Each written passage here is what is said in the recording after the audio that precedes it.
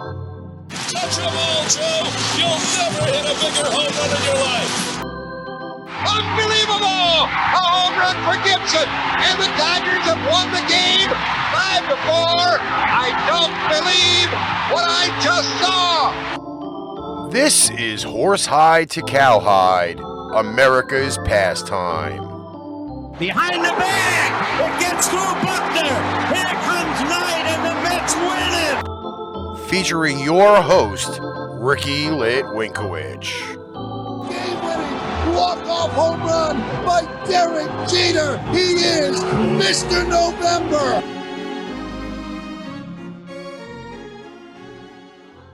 Welcome back to another edition of Horsehide to Cowhide. I am your host, Ricky Litwinkowicz, and this week we have an amazing jam-packed episode for you, dating back from April 3rd to April 9th, years starting at 1912. On the show as well, we have commentary from Alex, the Bearman from Texas, Kazzaz, Mark Braverman, and Enzo Pontrelli. They contributed a ton to this week's episode, so we thank them way ahead of time. But let's not sit here and dwell on me talking. Let's get to those memories that we have in America's pastime. April 3rd, 1923. Happy Felsch and Swede Risberg file a suit against the White Sox for back salary and $400,000 in damages. Both expelled players acquitted for allegedly fixing the 1919 World Series were still banned from baseball by Commissioner Kennesaw Mountain Landis, even though they were found not guilty for the wrongdoing in a much publicized court case. April 3rd, 1966. In a special lottery, Tom Seaver picks the Mets from names tossed into a hat that also included the Philadelphia Phillies and the Cleveland Indians, signing with New York for a reported $50,000 bonus. Tom's dad threatened a lawsuit after his son's contract with the Atlanta Braves was voided because the right-hander's college team had played 2 exhibition games, but signing a pro contract also prevented the future Hall of Famer from playing on the collegiate level. This is Enzo Pontrelli, contributor and historian for Horsehide to Cowhide, America's pastime. April 3rd, 1966. Mets win rights to sign Tom Seaver. The season hasn't started yet, and the New York Mets already are big winners. In a special lottery, the Mets win out over the Cleveland Indians and Philadelphia Phillies, the only 3 teams who had agreed to match the Atlanta Braves' original offer of $40,000 for the rights to sign USC right-hander Tom Seaver. The special drawing is held because Commissioner William Eckert had ruled Seaver's signing by the Braves' Richmond farm team for a $40,000 bonus was illegal. Atlanta had drafted Seaver. Eckert nullified the contract and fined Richmond $500 because USC already had started its season. Baseball rules say that a player can't be signed off a college campus once his team has started playing. I'm Enzo Pontrelli, contributor and historian for Horsehide to Cowhide, America's pastime. April 3rd, 1984. On opening day, Tiger rookie Barbaro Garby becomes the first Cuban refugee to play in the majors when he grounds out in the 7th inning as a pinch hitter for Dave Bergman. The 27-year-old utility player will stay in the game, playing first base in Detroit's 8-1 rout of Minnesota in the Metrodome. Opening day, 1984. Detroit Tigers rookie Barbaro Garby is the first Cuban refugee to play in the majors. Barbaro Garby played with the Tigers in 1984 and 1985. He was part of the team that won the World Series in '84 when the Detroit Tigers beat the San Diego Padres. After a brief stint with the Texas Rangers, Barbaro Garby's playing career would end, but he would find steady work as a coach in the minor leagues. Barbaro Garby is only the second player to defect from Cuba. Barbaro Garby officially left Cuba during the Mariel boat lift in 1980. After the fall of the Soviet Union in 1991, Cuba's economy was struggling badly, and they faced severe repercussions from the embargo. Cuban players began to seek careers in Major League Baseball, notably because the salaries were very high. One such player, Orlando Hernandez, who played for the New York Yankees, the Chicago White Sox, the Arizona Diamondbacks, and the New York Mets, was at one point loyal to Cuba until he was banned from the national team following the defection of his half-brother. Today, as we know, many notable names are Cuban defectors. Aroldis Chapman is one of them. Yasiel Puig is one of them. Yoenis Cespedes is one of them. But the latest one is Yoenis Cespedes' half-brother, Yoelqui Cespedes, who arrived in 2019. It seems that this history has been going on for a long time. The first Cuban defector in baseball was in 1963. Even though he officially defected in 1963, his debut apparently was in 1960. It's always been very difficult for players from Cuba to leave the country to come to the United States. It's amazing how scouts can go there and scout them, but for them to leave the country is no simple task. Because if one player leaves and his family is still there, the family faces severe consequences.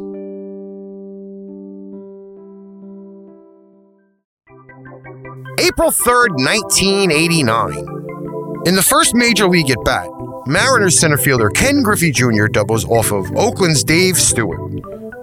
The 19-year-old Jr., the son of an active Major League outfielder playing with the Reds, will establish himself as one of the game's superstars before retiring in 2010. 25 years from now, you're going to want to say, I was there when Ken Griffey Jr. made his home debut. So don't forget that on Monday night. There's a drive into the gap in left center field and deep left center field, and Henderson's not going to get to it. It's off the base of the wall, and Griffey to second base in his first Major League at bat, a ringing double off the 375 marker, and we have seen that all spring. Welcome to the show, Ken Griffey Jr. And they're going to grab the ball and put it in the dugout for him after the ball game. Look at this. Had a chance to get out of here right at the base of the 375 mark. What a way to break in. Big smile on Ken's face as he pulled into second base. And that brings goosebumps to me, Dave. I've seen a few openers in my time, but first at bat, this kid's had a lot of weight on his shoulders. On April 3rd, 1998, for the first time in his career, the first round pick in the 1987 draft would take his first at-bats. That man's name was Ken Griffey Jr., and he would have doubled all-star pitcher Dave Stewart of the Oakland Athletics. His nicknames were the Kid and Junior, but most announcers wanted to call him Junior Griffey, and thus started one of the most dominant careers in all professional baseball. He would eventually become one of the most dominant lineups in all professional baseball of all time. The lineup also included fellow All-Stars Alex Rodriguez, Jay Buhner, Edgar Martinez, and pitcher Randy Johnson. But despite their powerful lineup and powerful pitching, the Mariners were never able to capture the World Series or win the American League Championship. Ken Griffey Jr.'s award list is unbelievable. He's a 10-time Gold Glove winner. He's a 13-time All-Star. In 1997, he was the MVP of the American League. His lifetime batting average was .284. He smashed 630 home runs and had an unbelievable 1,836 RBIs. Ken Griffey Jr.'s talents would take him off the baseball field as well, as he was in movies such as Little Big League, Summer Catch, and on TV he was on The Simpsons, The Fresh Prince of Bel-Air, and Arliss. I've seen Ken Griffey Jr. play baseball several times here in New York City, particularly at Yankee Stadium. But one performance will always stand out in my mind on my birthday, May 5th, 1998, as Ken Griffey Jr. smashed a towering home run to the fifth row of the upper deck and smacked two doubles. The Mariners would lose to the Yankees on that day, and my father was with me, looked at me and said he could not believe how unbelievably dominant one man could be. And when I turned to him, I said, Dad, you just watched one of the most powerful and one of the most dominant players of all time play a game of baseball. In center field, he was amazing. Rob jumped the wall several times to rob players of home runs. He entered the Hall of Fame on July 24th, 2016, to a 97% voting rate. Ken Griffey Jr.'s career will always be remembered by baseball fans as one of the most dominant, and he also, if you ask anybody, they'll tell you he had the sweetest swing in all professional baseball. He retired in 2010. His number, of course, is retired in Seattle 24. He knew 3 teams: the Seattle Mariners, the Cincinnati Reds, Chicago White Sox for a very short time, and then finished whole career in 2010 back home in Seattle. Ken Griffey Jr., we thank you for your amazing career, and you'll never be forgotten. I am Mark Braverman. This is Horsehide for Cowhide. We thank you so much, and as always, we will see you real soon. April 4th, 1968. Due to today's assassination of civil rights leader Martin Luther King, most of the major league teams will decide to postpone their opening day games until the Reverend's funeral takes place in 5 days. Surprisingly, the Dodgers at first are the notable exception, even though the Phillies, their opponents on April 9th, will say they will forfeit rather than play on the National Day of Mourning. April 4th, 1974. In a crowd of 52,000 at Riverfront Stadium on opening day in Cincinnati, Hank Aaron ties Babe Ruth's all-time home run record of 714 by hitting a first-inning 2-run home run off of Jack Billingham. The Atlanta front office had considered keeping Hammering Hank on the bench during road games so the slugger could try to equal the mark in front of the hometown fans. But Commissioner Bowie Kuhn ordered the Braves to put the outfielder into the lineup for at least 2 out of the 3 games against the Reds. 3-1 pitch. There's a drive into left field. That ball is going, and out of here. Henry Aaron has just tied Babe Ruth in the all-time home run parade.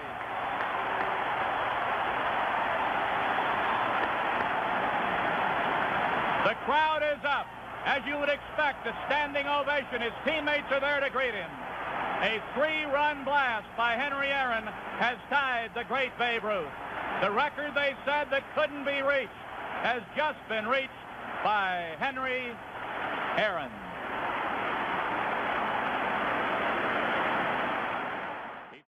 April 4th, 1988.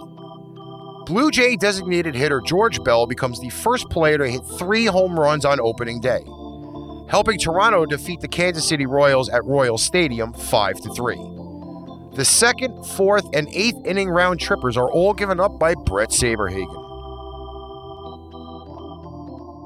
In both corners. One thing I would like to say is, he is a designated hitter, and let's give him a chance in Toronto. And I think the fans there, because of what he has given the fans, what the fans have given him, deserves an opportunity at the start of 1988. George, for now, has done his talking with his bat. 47 home runs last year.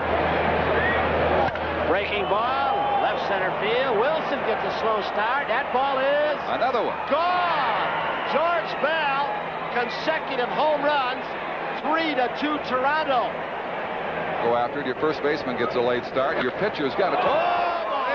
Here comes the third one if it stays fair, and it does. Bell has burned Brett Saberhagen and the Royals today. This is one of the all-time opening day shows, folks. April 5th, 1925. Babe Ruth collapses at a railroad station in Asheville, North Carolina. The belly ache heard around the world, so dubbed when a writer suggests that a hot dog and soda binge caused the illness and will require hospitalization and an operation, keeping the Yankees slugger out of the lineup until May. April 5th, 1972. The season opener between the Astros and Reds is canceled due to the players' strike, which started on April 1st. The work stoppage cancels opening day for the first time in Major League history, with a total of 86 games not played until both sides agree on an increase in pension fund payments, with the owner also adding salary arbitration to the collective bargaining agreement. April 5th, 1993. At Camden Yards, William Jefferson Clinton, better known as Bill Clinton, becomes the first U.S. president to successfully throw the first pitch from the pitcher's mound. Orioles starter Rick Sutcliffe doesn't fare as well when the Birds lose to the Rangers 7-4. And now, ladies and gentlemen, for the ceremonial opening day first pitch, and doing those honors, we are honored for this presidential opener to have here in Baltimore the President of the United States, Bill Clinton.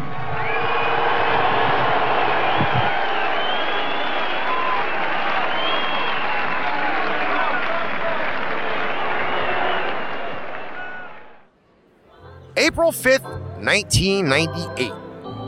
After 5 attempts, the Diamondbacks win their first game in franchise history when Andy Benes pitches 7 strong innings, and Matt Williams paces the attack with 3 hits in the team's 3-2 victory over the San Francisco Giants at Bank One Ballpark.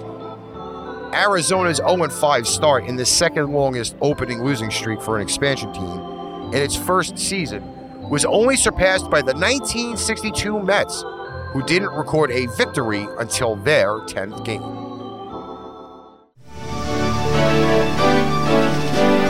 April 5th, behind the strong pitching of Andy Benes, the Diamondbacks secure the team's first victory, a 3-2 win over the Giants. Devon White giving chase, runs it down, and celebrate Arizona. The Diamondbacks are in the win column. April 6th, 1971. Giants center fielder Willie Mays, a month shy of his 40th birthday, homers on opening day and will hit home runs in the next 3 games to tie a major league record. The Say Hey Kid will hit 15 round trippers before the All-Star break, collecting only 3 more to finish the year thanks to receiving an abundance of bases on balls. 30 more walks this season than he had had any time in his career. April 6th, 1973. Orlando Cepeda, who was explicitly signed to the role of the newly created position of DH, goes 0 for 6 when the Red Sox pound out 20 hits in a 15-5 rout of the Yankees at Fenway Park on opening day. The future Hall of Famer misses out on a place in baseball history when the first inning is extended by a misjudged bloop hit and 2 walks, giving Ron Blomberg, batting 6th for the Bronx Bombers, the opportunity to be the first player to come to the plate as a DH. April 6th, 1974. The Bronx Bombers begin their 2-year stint at Shea Stadium, where the team will compile a 172 and 150 record, .534 winning percentage, during the renovations to the stadium, with a 6-1 victory over Cleveland. The other New York fans cheer loudly when the scoreboard posts the 5-4 loss in Philadelphia by the New York Mets. April 6th, 1993. Jack Morris sets a major league record when he makes his 14th consecutive opening day start, taking the loss in the Blue Jays' 8-1 defeat to Seattle at the Kingdome. During the span, which started in 1980 with the Tigers' 10 seasons and continued with the Twins' 1 season, the 37-year-old right-hander has compiled an 8-6 record in his first day assignments. Next with 14 starts is Jack Morris. The man known by some as the pitcher of the 80s, Morris made 11 consecutive opening day starts for the Tigers, with 10 of those coming in each year of the 80s. He would then start for the Twins in 1991 and the Blue Jays in the 2 years after that, meaning he pitched on opening day each year from 1980 to 1993, an MLB record for consecutive opening day starts. April 7th, 1970. The team formerly known as the Seattle Pilots play their first home game in Milwaukee as the Brewers in front of 36,107 enthusiastic fans at County Stadium. The Angels, behind Andy Messerschmidt's 4-hit complete game, rout the transplanted Brew Crew 12-0. April 7th, 1977. After a lengthy snow delay on opening day at Exhibition Stadium, Doug Ault, acquired in the expansion draft, hits 2 home runs in his first 2 plate appearances in a Blue Jay uniform. The rookie first baseman's pair of round trippers, the first 2 of the only 17 he will hit in his 4-year big league career, helps Toronto beat Chicago 9-5, giving the franchise a victory in the first game it plays in history. April 7th, 1984. On NBC's nationally televised Game of the Week, Detroit right-hander Jack Morris throws a no-hitter, blanking the White Sox at Comiskey Park 4-0. The 29-year-old becomes the first Tiger hurler to accomplish the feat since Jim Bunning held Boston hitless at Fenway Park in 1958. Working up the set position now. He goes to his set. Kittle waits. Here it comes. He struck him out, and Morris has a no-hitter. Lance Parrish goes out and grabs him, and the Tigers get a no-hit performance for the first time since 1958 when Jim Bunning did it. Jack Morris, the no-hit hero, surrounded by his teammates in the 9th inning. Chicago, no runs, no hits, no errors, 1 man left, and the final score, Detroit 4, Chicago nothing. April 8th, 1934. At Shibe Park, 15,000 fans witnessed the first legal baseball game between major league teams played on a Sunday in the city of Philadelphia. In a hometown exhibition game, the Phillies beat the A's 8-1. April 8th, 1969. The Pilots make their major league debut, defeating the Angels at Anaheim Stadium 4-3. Scoring all of their runs in the top of the first inning, Seattle's leadoff hitter Tommy Harper starts the game with the franchise's first hit, and then crosses the plate with its first run when Mike Hegan, the next batter, hits the first home run in Pilots team history. April 8th, 1974. Braves outfielder Hank Aaron passes Babe Ruth as the all-time home run leader with his 715th home run, going deep in the 4th inning off Dodger hurler Al Downing in Atlanta's home opener. Hammer and Hank equaled the Bambino's mark on opening day in Cincinnati. Once again, a standing ovation for Henry Aaron. So the confrontation for the second time. Aaron walked in the 2nd inning. He means the tying run at the plate now. So we'll see what Downing does. Al at the belt, delivers, and he's low. Ball 1. And that just adds to the pressure. The crowd booing. Downing has to ignore the sound effects and stay a professional and pitch his game. 1 ball and no strikes. Aaron waiting. The outfield deep and straight away.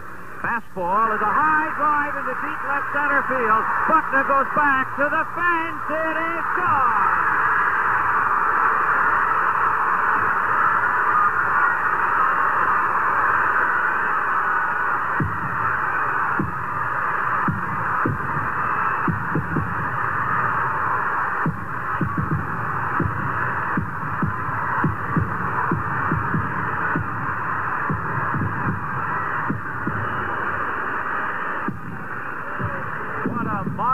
Moment for baseball. What a marvelous moment for Atlanta and the state of Georgia. What a marvelous moment for the country and the world. April 8th, 1994. Chan Ho Park becomes the first Korean to play in the major leagues when he makes his pitching debut at Chavez Ravine. In 1 inning of work, the 21-year-old Gyeongju City native gives up 2 runs on 1 hit, walking 2, and striking out 2 batters in the Dodgers' 6-0 loss to the Atlanta Braves. He's going to get a baptism right here. McGriff, Justice, and Pendleton, his first 3 big league batters he's got to face. McGriff is 1 for 3.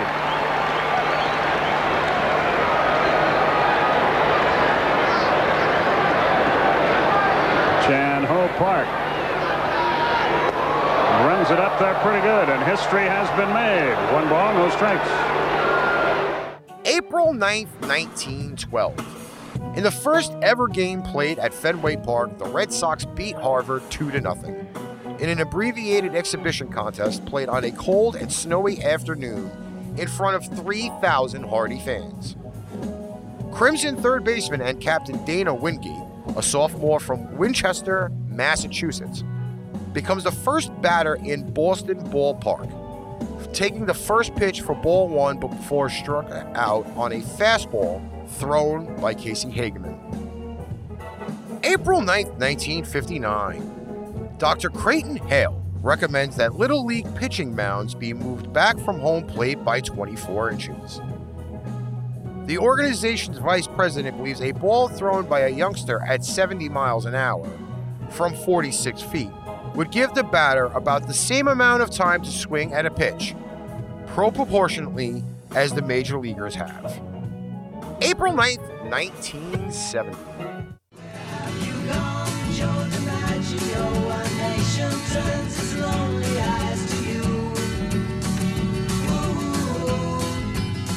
What's that you say, Mrs. Robinson? Joe has left and gone away. Hey. Written by Paul Simon, the songwriter. On the Dick Cavett Show, Paul Simon tells Mickey Mantle the lyrics to Mrs. Robinson would have been, "Where have you gone, Mickey Mantle?" but explains to his favorite player, "It's all about syllables, Mick. It's about how many beats there are." The songwriter's well-known lyrics become, "Where have you gone, Joe DiMaggio? A nation turns its lonely eyes to you." August 9th, 1993. Bo New from Nike's full-page ad in tomorrow's USA Today. Bo Jackson, in his first at-bat after 18 months of rehab following his hip replacement surgery, connects for a long home run with his first swing of the season in the team's 11-6 opening day loss to the Yankees at Comiskey Park. En route to being named the American League Comeback Player of the Year, the 1985 Heisman Trophy winner will hit 16 home runs and collect 45 RBIs in 85 games, contributing to the White Sox divisional title. That ball hit deep to right field. Tarnover goes back, looks up. You can't put it on the board. Yes! Bo Jackson, in his first at-bat in the 93 season. Homers to right field, and what a moment this is for that man.